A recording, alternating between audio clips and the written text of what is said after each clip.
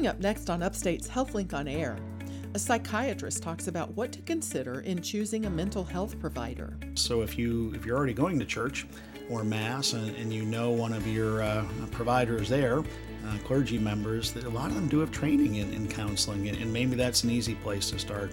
A gynecologist goes over the advantages and disadvantages of various modern birth control options. Hormonal methods are the ones that most women are familiar with overall. The most commonly used and understood is the birth control pill. And a neurologist provides an overview of muscular dystrophy.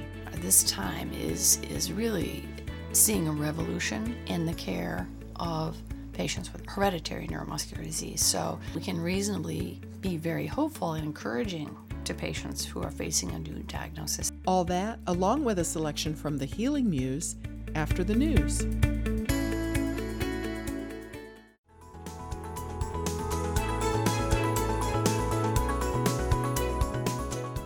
This is Upstate Medical University's HealthLink on Air, your chance to explore health, science, and medicine with the experts from Central New York's only academic medical center.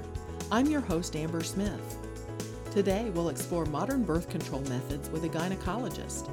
Then, we'll get an overview of muscular dystrophy from a neurologist who specializes in neuromuscular diseases. But first, what should you consider when selecting a mental health provider?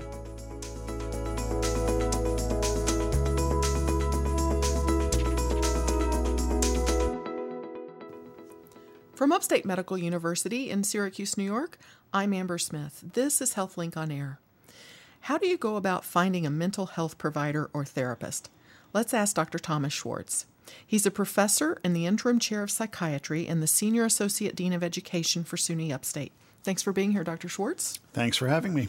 So what's it like to try to find a therapist or a psychiatrist in the Syracuse metro area? I think it's likely very difficult for people nationwide, not just in Syracuse. I do think there's a shortage of mental health providers, and that would be psychiatrists, psychologists, clinical social workers. I think there are more people either developing psychiatric problems or being diagnosed with them, and there's just not enough providers. So I think it is very difficult. Just a shortage across the board everywhere. Yeah. So would it be even harder in rural areas because there's fewer people to begin with? Yeah, I think we noticed that as well. And certainly the major metro areas will have more services. We also have more people.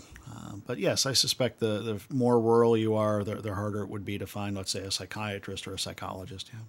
So is it an easy answer to say why there's such a shortage? I think there's multiple factors. I think as far as psychiatry, I'm a psychiatrist. I know this data a little bit more. There certainly seem to be more and more junior psychiatrists, new psychiatrists coming into the field. It seems to be a more preferred area of medicine to study. But despite that, I think we have a very aging group of psychiatrists who are retiring. And so there are more people retiring than coming into the field. So I do think there is a shortage there for that reason.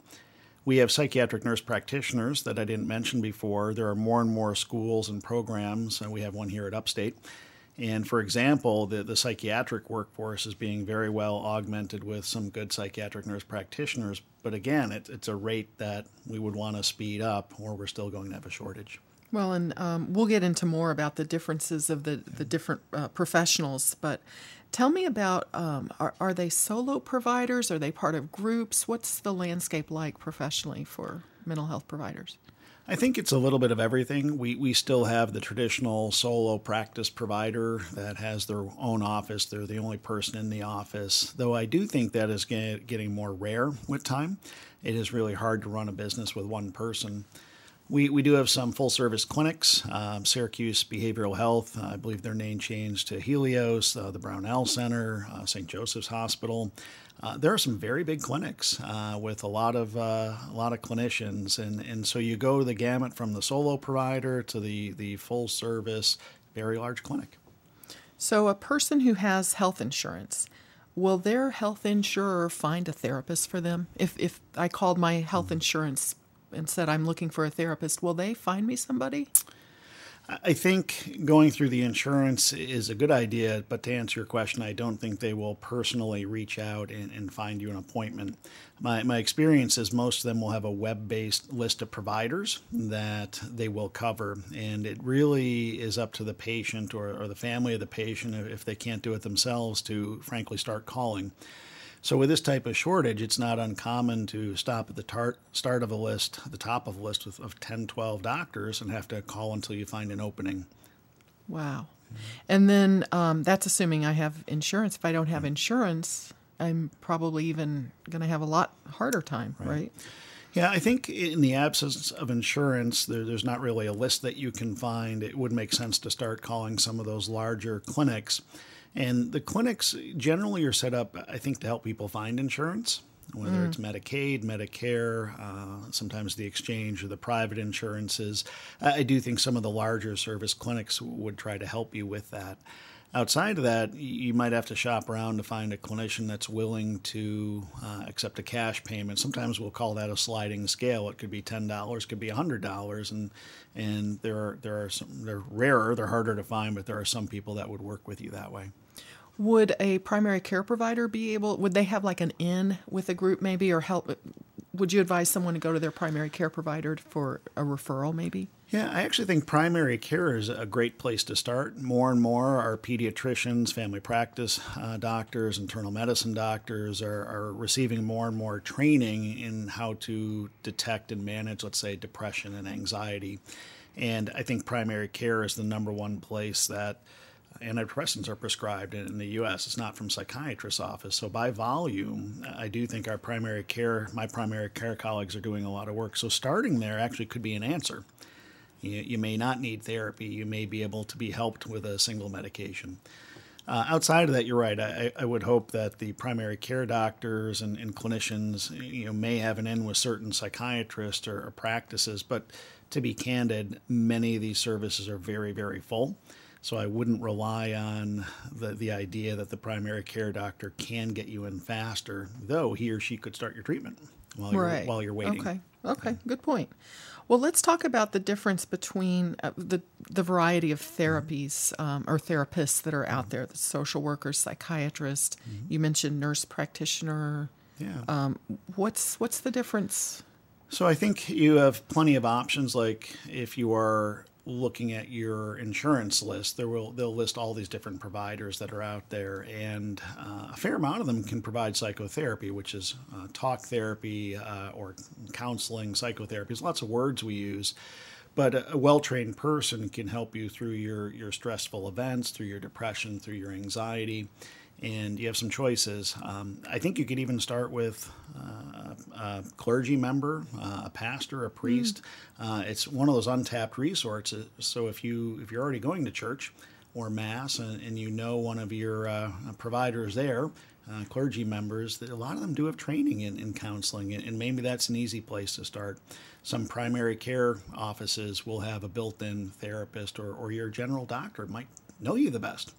So I do think you can get informal counseling and therapy that way. Well, schools also have counselors, right? Absolutely. School counselors. If you're a college student, most colleges will have student counseling programs. So I think those are great ideas. So these are untapped areas that a lot of people don't think about. From an office-based professional point of view, social workers, many of them can go to school and get training to become psychotherapists, and they're very good at what they do. The psychologists, the PhDs, will go through more training, and they're very good at psychotherapy as well. I find that the psychologists have more specified training in things like cognitive behavioral therapy, psychodynamic psychotherapy. They get a little bit more refined in their approach, and some of those techniques are better for certain psychiatric problems than others. And then psychiatrists, we prescribe medications. We're also trained in psychotherapy. Nurse practitioners, similarly. So you have lots of choices, and I think if you wanted more of a medication approach, you're going to want to find a psychiatrist or a nurse practitioner. If you really don't like medicines and you really want to focus on psychotherapy, probably a clinical social worker or psychologist would make sense. What about for children or adolescents? Do all of those professions cover children and adolescents, or is that Yeah, I think the same would go for really any age group at this point. The same kind of provider can provide the same kind of services regardless of age. Though some people specialize. I'm an adult psychiatrist. I don't treat many kids. My colleagues who are child psychiatrists and child psychologists will only treat kids. So you would want to aim for somebody that's specific for your age group. So it seems like with this shortage, if you're in crisis, you're going to need help from whoever you can find it from. But in the best situation, you'd want to choose someone that you get along with, right? Personalities matter somewhat, right, in therapy. So how does that factor in? So again, to be pessimistic with the shortage we're talking about, you may not have a lot of choices. Some people would prefer a male therapist, female therapist, younger, older. But sometimes you really have to start somewhere where there's an opening. And I think that's okay. I do think it's important to find a good fit. My training in psychotherapy would suggest it may not matter if you're male, female, older, young. It's kind of what goes on in the therapy session that matters the most. And I think a good therapist, regardless of their background, their gender, their race, their age, should be able to put themselves in your shoes. So I think a good fit's important, but I do think a good therapist can adapt and meet the patient where they're at. So I recommend finding somebody and see how it goes. Therapy to me and counseling probably should be at least a few months, if not 6 months. Sometimes you get off on the wrong foot like we do in any relationship, and then you figure that out as you go, which is part of therapy. You make amends, you move on, you figure each other's patterns out, and that's really, to me, the best kind of therapy. You kind of grow with your therapist. So a match is good, but it is also not the end of the world.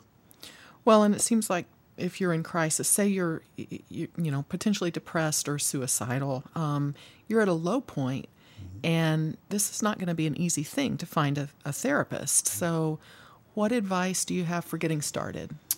So I think one thing you mentioned is suicide. We unfortunately have an epidemic. Those numbers are going up. More and more people are considering suicide, attempting suicide, completing suicide. And I think if you're at that point, you probably need to go to your nearest emergency room. In theory, there's somebody there to help you. There's always a doctor there. They might be an emergency medicine doctor. They're trained to help people out. Many emergency rooms have consultation services where they would call people like me to come down as well. So I think if you're in that kind of crisis and your life is on the line, getting to an emergency room, calling 911 makes sense.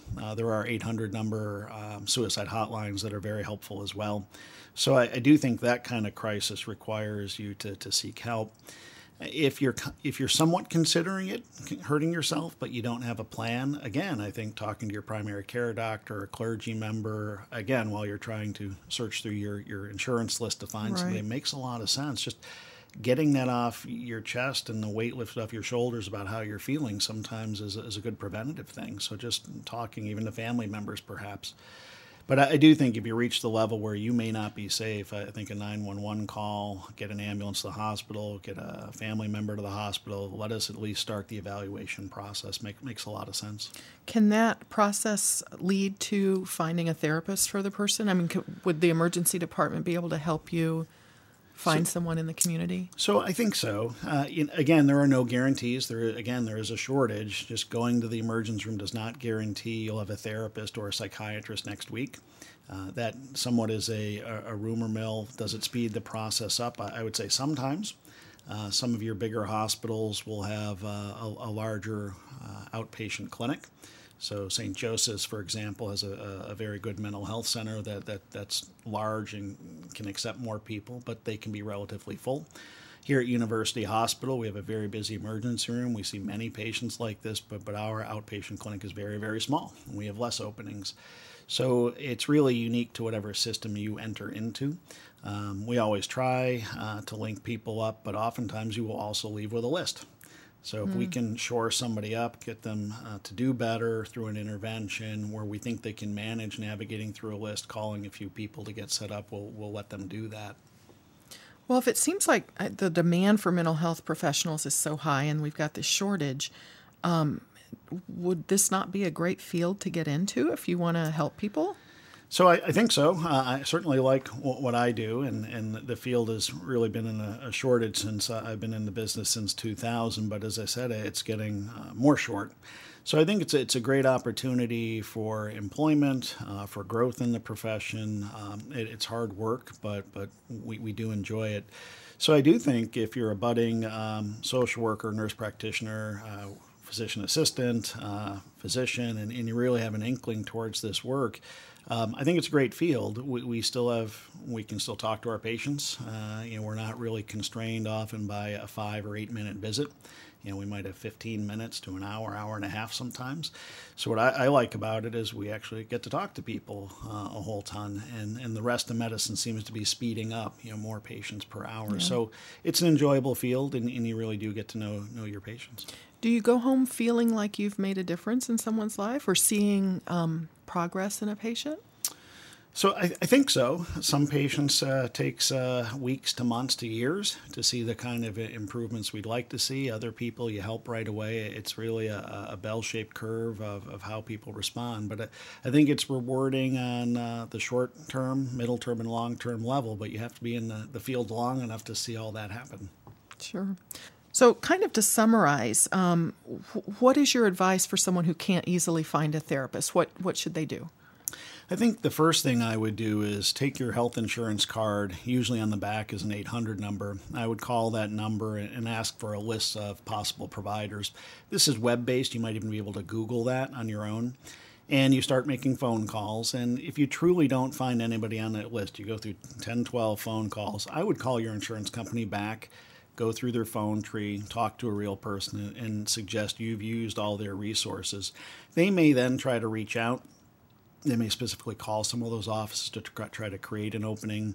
But sometimes you can pressure your insurance company to help you out. And that would be a trick. The other one would be to go to your family doctor, ask if they have connections. You certainly could try the emergency room or the central emergency room called CPEP. It's a psychiatric emergency room in town. You could make some phone calls and ask for advice. But I would use the list, and I would try to pressure your insurance company to help. Well, thank you so much. This has been an interesting topic, and I appreciate your insight. My guest has been Dr. Thomas Schwartz. He's professor and interim chair of psychiatry at Upstate. I'm Amber Smith for Upstate's podcast and talk show, HealthLink on Air.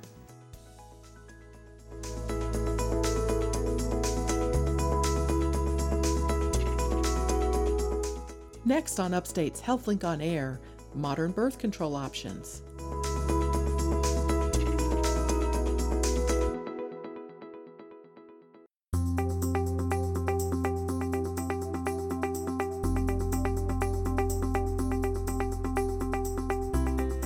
From Upstate Medical University in Syracuse, New York, I'm Amber Smith. This is HealthLink on Air. Today we're talking about birth control options with Dr. Renee Mestad. She's an assistant professor and division chief of obstetrics and gynecology at Upstate. Thank you for being here. Thank you. I thought I'd like to ask you about each type of birth control available today, and then sort of the advantages and disadvantages of each. So does it make sense to start with natural methods? We can start with natural methods. Okay. Are those the most or least effective? So as a practicing OBGYN who focuses on family planning, natural methods are actually our least favorite methods of contraception. They work, what they generally, as most people understand natural methods, that includes what we call the rhythm method, which encompasses several different ways of tracking a woman's periods. So women obviously now have a lot of tracking apps where they can figure out when their periods start, and they can help them determine when they're going to ovulate. Ovulation is when a woman becomes fertile. That's when an egg is released from the ovary and is able to be fertilized by sperm. So if you time intercourse opposite of that, exactly, the hope is that you would miss your fertile period, fertile time, I should say. Having sex in the few days before ovulation is actually what dramatically increases the risk of pregnancy, or the success if you're trying to get pregnant. The problem with these methods, though, is that they require a woman to have a very regular cycle. So she has to have her period every 28 days or every 35 days, however many days in between the beginning of one period and the next period. Is that has true to be, for many women? No. Okay. And this is why it's not a favorite of ours. Even with some of the tracking apps, we found most of them really aren't very accurate. But a lot of women have various health problems that interfere with regular periods. A lot of women have erratic lifestyles. They travel a lot. Women who are trying to aggressively gain or lose weight are going to have irregular periods. Women with irregular sleep cycles will often have irregular periods. So it's not a particularly effective means of preventing pregnancy. Additionally, it requires the couple to be compliant. So if they decide to have sex during her fertile time, then he needs to use a condom, or they need to use some other barrier method of contraception. And that requires compliance by both partners. Another natural method, though, is lactational amenorrhea, known as LAM. So that's after you've given birth and you're breastfeeding. Exactly. The theory that you can't get pregnant while you're breastfeeding? So as long as a woman is exclusively breastfeeding, now she can pump and feed breast milk, bottle feed breast milk, but she cannot use any supplementation, no formula or anything else. So as long as she's exclusively breastfeeding, no supplementation whatsoever, it is effective for 6 months. Oh, but after that, it doesn't work very reliably. Okay. All right. So maybe are those sort of the least effective? Yes, in they the are. Scheme of things. Okay. Yes. So what about hormonal methods? So hormonal methods are the ones that most women are familiar with overall. But the most commonly used and understood is the pill, the birth control pill. And the birth control pill, as all of us understand it, is the combined oral contraceptive. It contains both estrogen and a progestin. And these hormones prevent ovulation, thicken cervical mucus, which are the two mechanisms of action of how they work. They require a woman to swallow the pill every day at roughly the same time every day. And the hormones go throughout the bloodstream and throughout her body to affect how her ovaries function. They're also very useful for women who have heavy menstrual periods by decreasing the amount of bleeding that they have. They're very helpful for women who have frequent ovarian cysts. By suppressing ovulation or preventing ovulation, women just don't form the cysts as a result. They're exceptionally helpful for women who have painful periods, women who have endometriosis, because by stopping ovulation, all of those other processes are not initiated. They're very useful for female athletes who need to not have heavy periods. They need to know when their periods are going to happen to prevent interfering with competitive activities. They really are a boon to women, ultimately. Some downsides for women who have a genetic risk of developing blood clots. So that they have some abnormalities in their DNA that makes their blood clot more easily. The most common being the factor V Leiden mutation. These women have an increased risk of developing those clots both in their lungs, their legs, their brain, or even their heart if they use combined oral contraceptives. And additionally, women who smoke over the age of 35 have an increased risk of stroke. Women with migraines that have the aura or the kind of the pre-migraine warning signs have an increased risk of stroke. So we don't recommend those methods for these women. Now, is there a risk for breast cancer later on? Wasn't that a concern? So that concern goes back and forth. Okay. Most recently, we have found that women have a slightly increased risk of developing breast cancer, particularly with long-term use. The risk decreases and goes back to normal after women stop using the estrogen-based methods over time. But that risk, it seems like every few years it goes back and forth. Some years it says it's a little bit increased, other years it says a little bit decreased. Some years it's neutral. So it's at this stage of the game, I have a difficult time recommending women not use estrogen-based methods when they're 20 19, 15 years old to prevent the possibility of having breast cancer in the future. There's so many other risk factors to breast cancer, and this is just one of them. Okay. But it's probably something to discuss with your doctor individually. Yes. So yes, and most women don't use birth control pills for 20, 30 years, Right. ultimately. They use them for even a few months when they're sexually active, and they go back and forth between them. So in addition to the pill, are there other hormonal methods? Yes, so about almost 20 years ago, we developed the patch and the ring. And they both also have combined hormones, both estrogen and progestin. The patch is effective for 1 week at a time, so it gets changed out every week. And it is a patch that goes on the arm or the hip or the Some other back. discrete? Yes. Okay. Unfortunately, it matches nobody's skin tone. And then there's the vaginal ring, which fits up inside the vagina, and it can be left in place for between 3 and 4 weeks, and it gets changed out every 4th week, replaced every 4th week. So they have the same side effects, contraindications as oral contraceptives. The advantage of these is they don't require, they can be useful for women who have erratic lifestyles. So when I was a resident and I was on call every 3rd night, we frequently forgot our birth control pills for our call night and then got home at 5:30 the next day, fell asleep, and therefore went 2 nights without our birth control pill. The patch of the ring is great for women who have lifestyles like that. I had a patient who used to travel to Germany monthly for business. And she could never remember, she was having difficulty with the time zone changes. Time zone, sure. Right. So with the patch, she didn't have to worry about, missing her dose by 6, 8, 12 hours. Now, you mentioned the ring, and it made me think of intrauterine. Are intrauterine devices still used or not? Yes, they've actually gained in popularity over the past 10 years. So in 2007, about 1% of the female population was using intrauterine devices, and currently almost 14% of the population are using intrauterine devices. And they do require, the downside of those is they're very expensive, and they do require a healthcare provider to insert them up inside the uterus. The upside is that they're good between anywhere from 3 to 10 years, depending on which type of intrauterine device the woman gets. And they don't require prescriptions. They don't once they're placed, they don't require refills once they're inserted.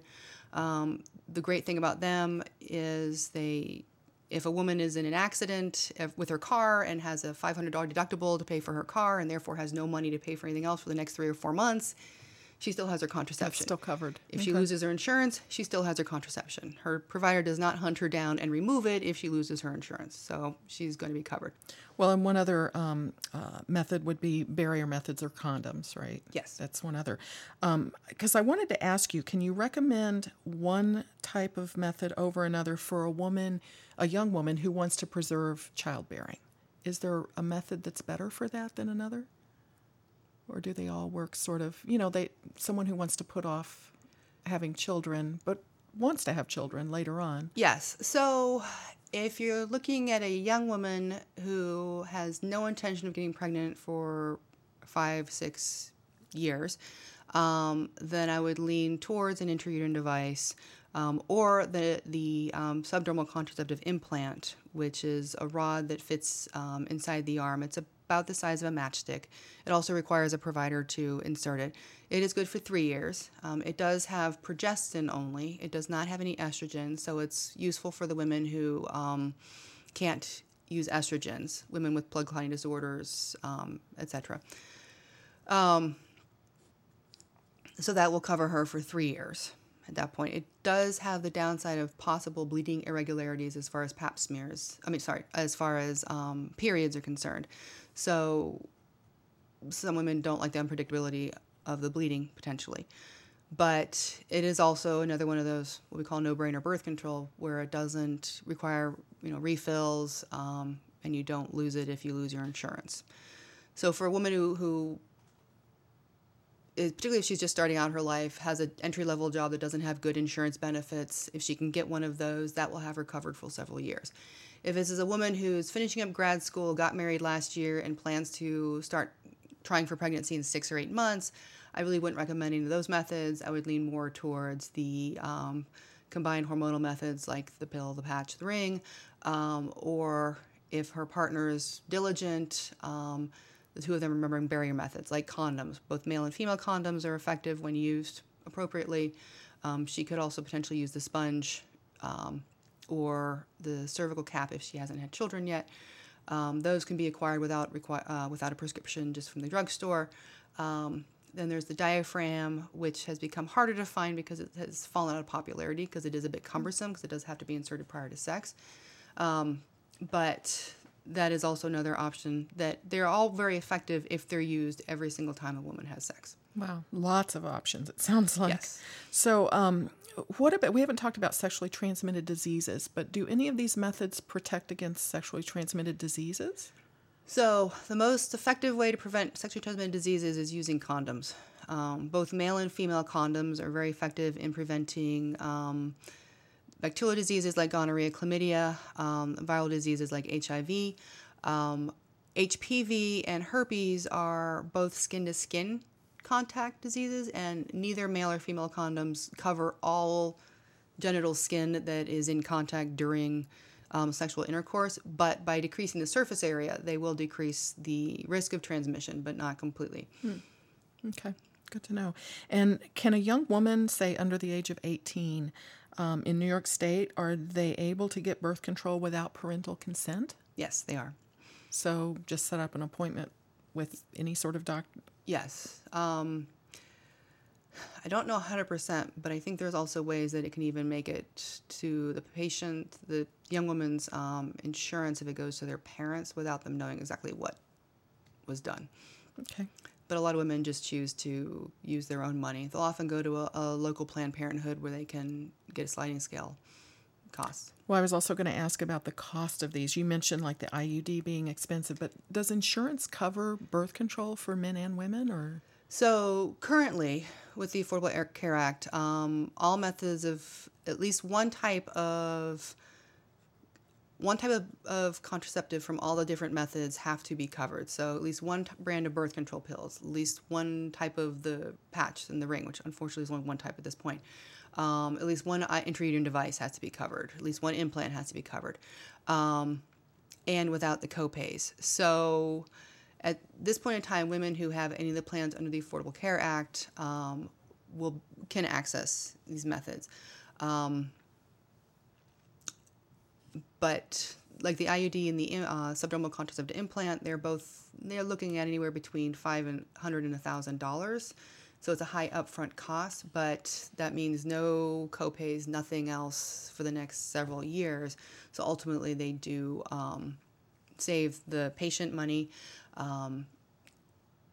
Colorado performed a study that found that for every dollar the state of Colorado, actually it was privately funded initially, but for every dollar that was spent on the IUDs and the implant, $6 was saved overall.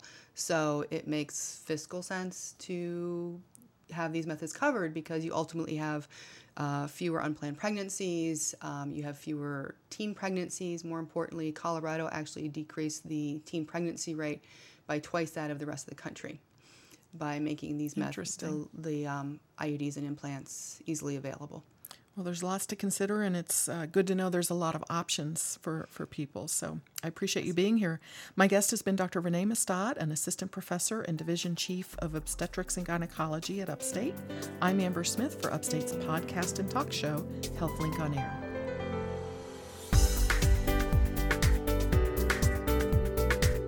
Coming up next, what you need to know about muscular dystrophy. You're listening to Upstate's HealthLink on Air.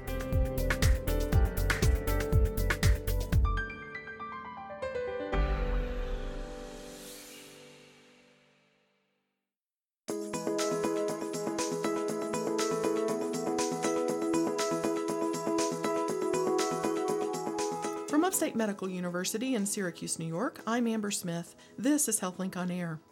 Muscular dystrophy causes progressive loss of muscle strength, and people who have it are usually cared for by a neurologist who specializes in muscular dystrophy. Upstate has Dr. Deborah Bradshaw. She's a professor of neurology who cares for patients in the Muscular Dystrophy Clinic, and I thank you for being here today with me. Thank you for having me. I think we hear muscular dystrophy, and if we don't have someone in our life who's got muscular dystrophy, we probably don't understand what it is. So how do you describe it?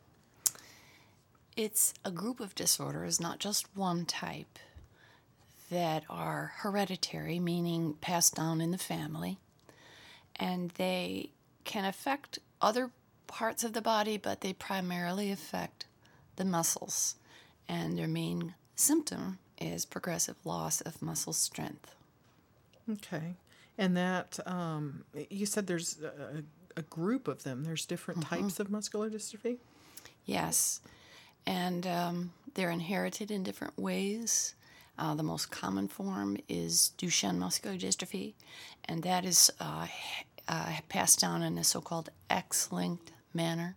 So the gene for that is carried on the X chromosome.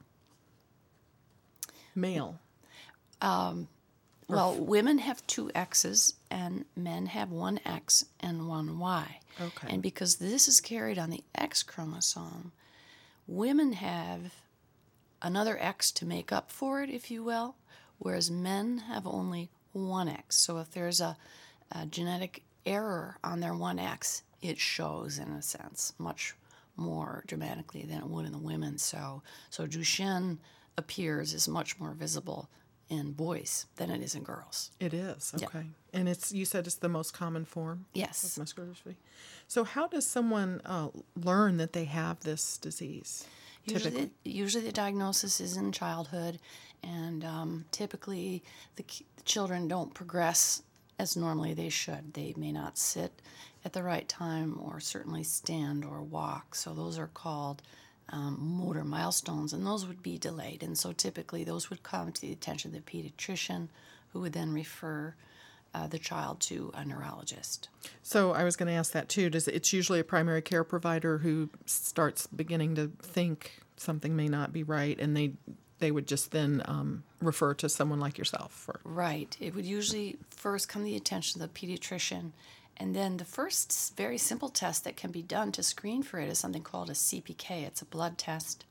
And people with muscle disease, you could say, leak this enzyme into their bloodstream, and so the CPK can be markedly elevated. So if you have a child who's weak or not progressing normally and has an elevated CPK, then that's some muscular dystrophy until proven otherwise.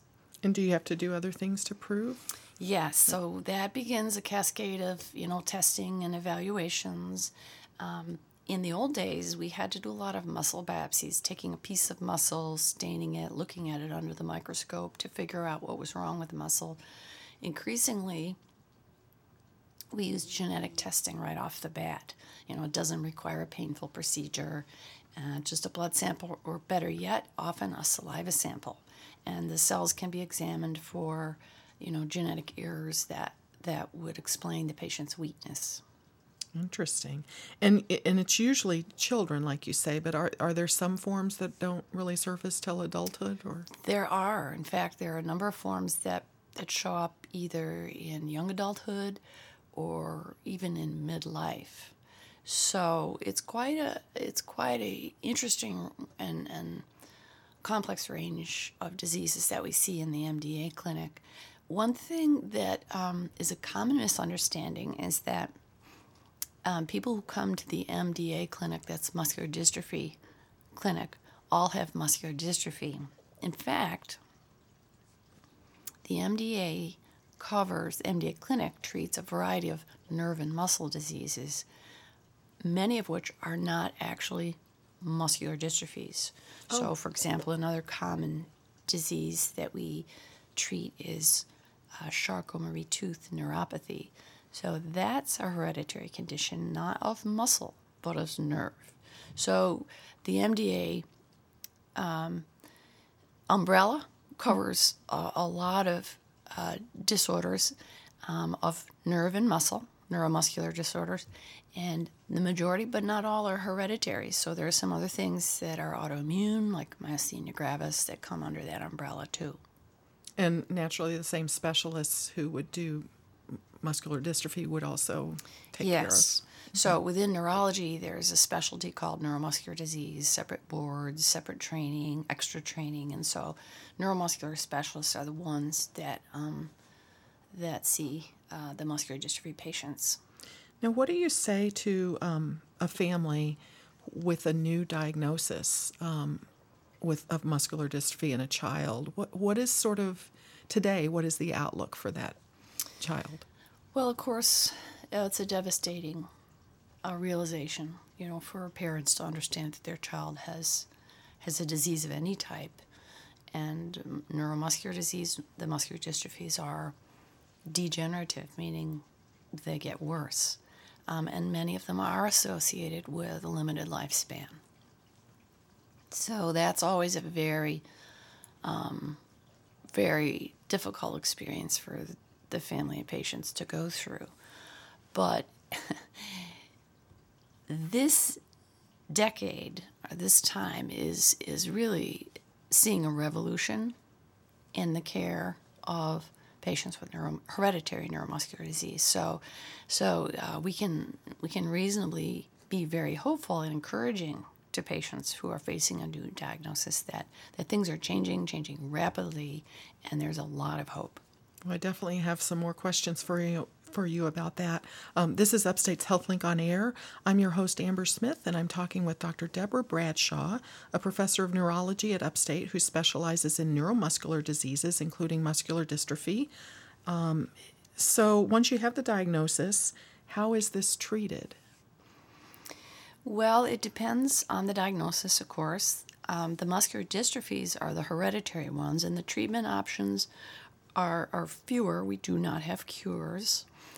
In that group, we tend to work on physical therapy, occupational therapy, maximizing, the patient's ability to function. So we have in our clinic, we have a physical therapist, an occupational therapist, who can see the patient and the family at every visit. They focus on, what problems the patient is having in their daily lives, what things they're having trouble, whether it's going to school or working or even getting around the home. And then we try to arrange for support, whether it be, ankle braces or walk assist, or, in the advanced stage, often folks need power mobility devices or power wheelchairs that can greatly enhance the patient's ability to do what they need to do. So we try to focus on, once we have a diagnosis, we try to focus on helping the patient do as much as they possibly can. Now, there are other disorders under the MD umbrella that are treatable now, not just treatable in the future. So myasthenia gravis is a good example of that. That's a condition where the immune system attacks the muscle and causes weakness. And we have excellent treatments for that, and people can go into remission and lead normal lives now. Another example would be autoimmune muscle disease, polymyositis, dermatomyositis, where the immune system is attacking the muscle and causing inflammation. We can use medications to suppress that inflammation, get a good return of strength and a good return of function. So the treatment depends on the diagnosis. Did I read about a drug being approved recently for muscular dystrophy, though? You did, and that's a big deal. There's a drug now that's FDA approved for Duchenne muscular dystrophy, and it was approved based on fairly limited data on a fairly limited number of kids. But what was striking is that the drug, so let me back up just a little bit. Duchenne muscular dystrophy is associated with a failure to produce a certain important protein in the muscle called dystrophin. And this drug, and boys with Duchenne muscular dystrophy create no dystrophin. If you look at their muscle under a microscope and stain it for dystrophin, there is no dystrophin whatsoever. And that's sort of, it's an architectural protein. It's like makes the muscle strong, and so without that, the muscle gets weak. With this drug, boys started making dystrophin. So that's just wow, revolutionary. We don't know yet how much it's going to affect the function of the boys, but there was some early evidence that it helped them walk longer, walk further, actually function better. So that, that's a revolutionary. It's a huge turn of events. So, and then there's a whole class of drugs similar to that they're using to apply to a lot of different genetic disorders. So there's going to be a lot of change in the near future very quickly, and some of these disorders that were previously thought to be untreatable are going to be treatable now. So it's a genetic disease. Are we looking at genetic fixes? Yes, actually patches, if you will. So they've figured out a way to deliver medications that go in and sort of patch the genetic error and make it. We haven't been able to make them go away completely, but we've been able to make certain types of them less damaging, so the body can function better. So yes, we're talking about genetic fixes. And the really big thing that's happening, I was just in the MDA clinical conference in Washington earlier in the spring, and there was a lot of excitement because of eteplirsen, the Duchenne drug, and others that are on the horizon. But the really stunning thing that I saw for the first time there was gene therapy for another disease that's under the MDA umbrella. It's called spinal muscular atrophy. You could think of it as it's a cousin of Lou Gehrig's disease, but it occurs in children and it's genetically based, whereas Lou Gehrig's disease generally is not. So this causes, and it's not the muscle that's the site of damage, it's the nerve cell that supplies or drives the muscle or the motor neuron. And spinal muscular atrophy causes progressive weakness. There's the worst form of it, type 1, is seen in newborns, and they have very little ability to move, to breathe, to suck, etc. And their lifespan is usually 2 years maximum. So they have been working on something called gene therapy, and we saw video evidence of this at the meeting.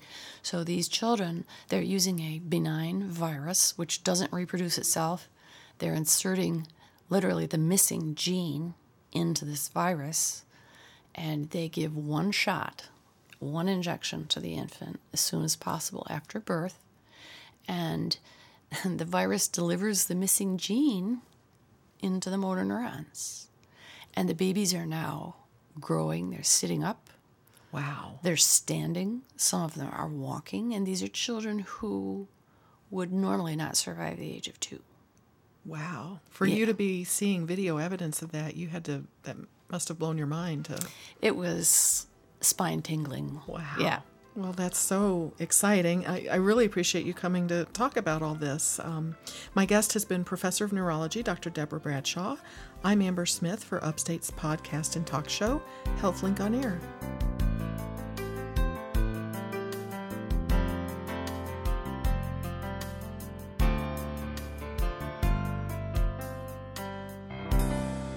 And now, Deirdre Nealon, editor of Upstate Medical University's Literary and Visual Arts Journal, The Healing Muse, with this week's selection.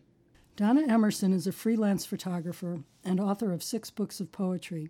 She lives now in California and sent us a poem about living through one of their recent terrible fires.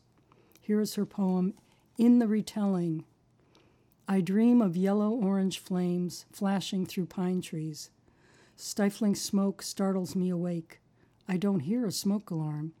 I bolt up, grab my crutches my 5th night after knee surgery, drag my new leg to the back door. Sickly yellow light through the house. I can't make out flames through the ochre off-color haze outdoors. But seeing our trees bent back by strong north wind, choking on smoke, I slam the door shut. Big fire blowing south, I say. The clock says 2:30 a.m.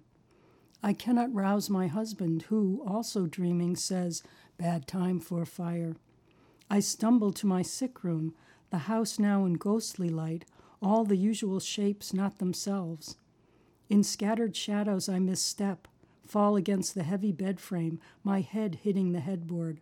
I lie on the floor, confused. Get up, this is a serious fire, I shout toward my husband as I turn on the television. Fire everywhere, jumping roads, even the freeway, Fountain Grove, Bennett Valley, Coffee Park, no warnings, people running, screaming, but the fire outruns them. Cars blocked by fire, hospitals emptying. Petalumans prepare to evacuate. That's us. We pack up family photographs, the Emerson Bible, the Roseville vase Dad never let us touch, silver baby shoes, mother's and grandmother's journals, my own. What of those thousands of people who have not even a minute to take one piece of clothing? Our house does not burn. We cough on smoke, wear face masks for weeks. My asthma requires triple medications. My leg slowly heals. I can't get out to help except hold the hands of those who need to talk, rage, fall apart with a witness. Sometimes recovery is in the retelling. The carpet man spent an hour extra yesterday showing me a photo of his tidy house in Coffee Park, and then his black, barren, empty plot after the October fire. His wife awakened at 1:50 a.m. to see their garage and all trees outside ablaze. They left at 2 a.m., October 8, with their 3-year-old, 2 cats, 2 Rottweilers. No hotel would take them. They drove to his buddies in Salinas. At last, he showed me his new 2-story house, as if it were a new child, just built in the same spot as the old. It's all about insurance, he says. I wonder later how often he tells the story as he makes his daily calls. Sometimes recovery is the rebuilding, proving you're still alive, that you saved yourself.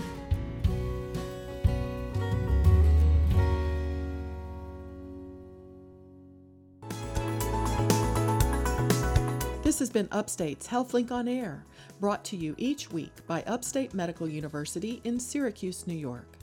Next week on HealthLink on Air, skincare for seniors, plus a discussion about palliative care. If you missed any of today's show, listen on our website at healthlinkonair.org or do a podcast search for the phrase HealthLink on Air. I'm Amber Smith, thanking you for listening.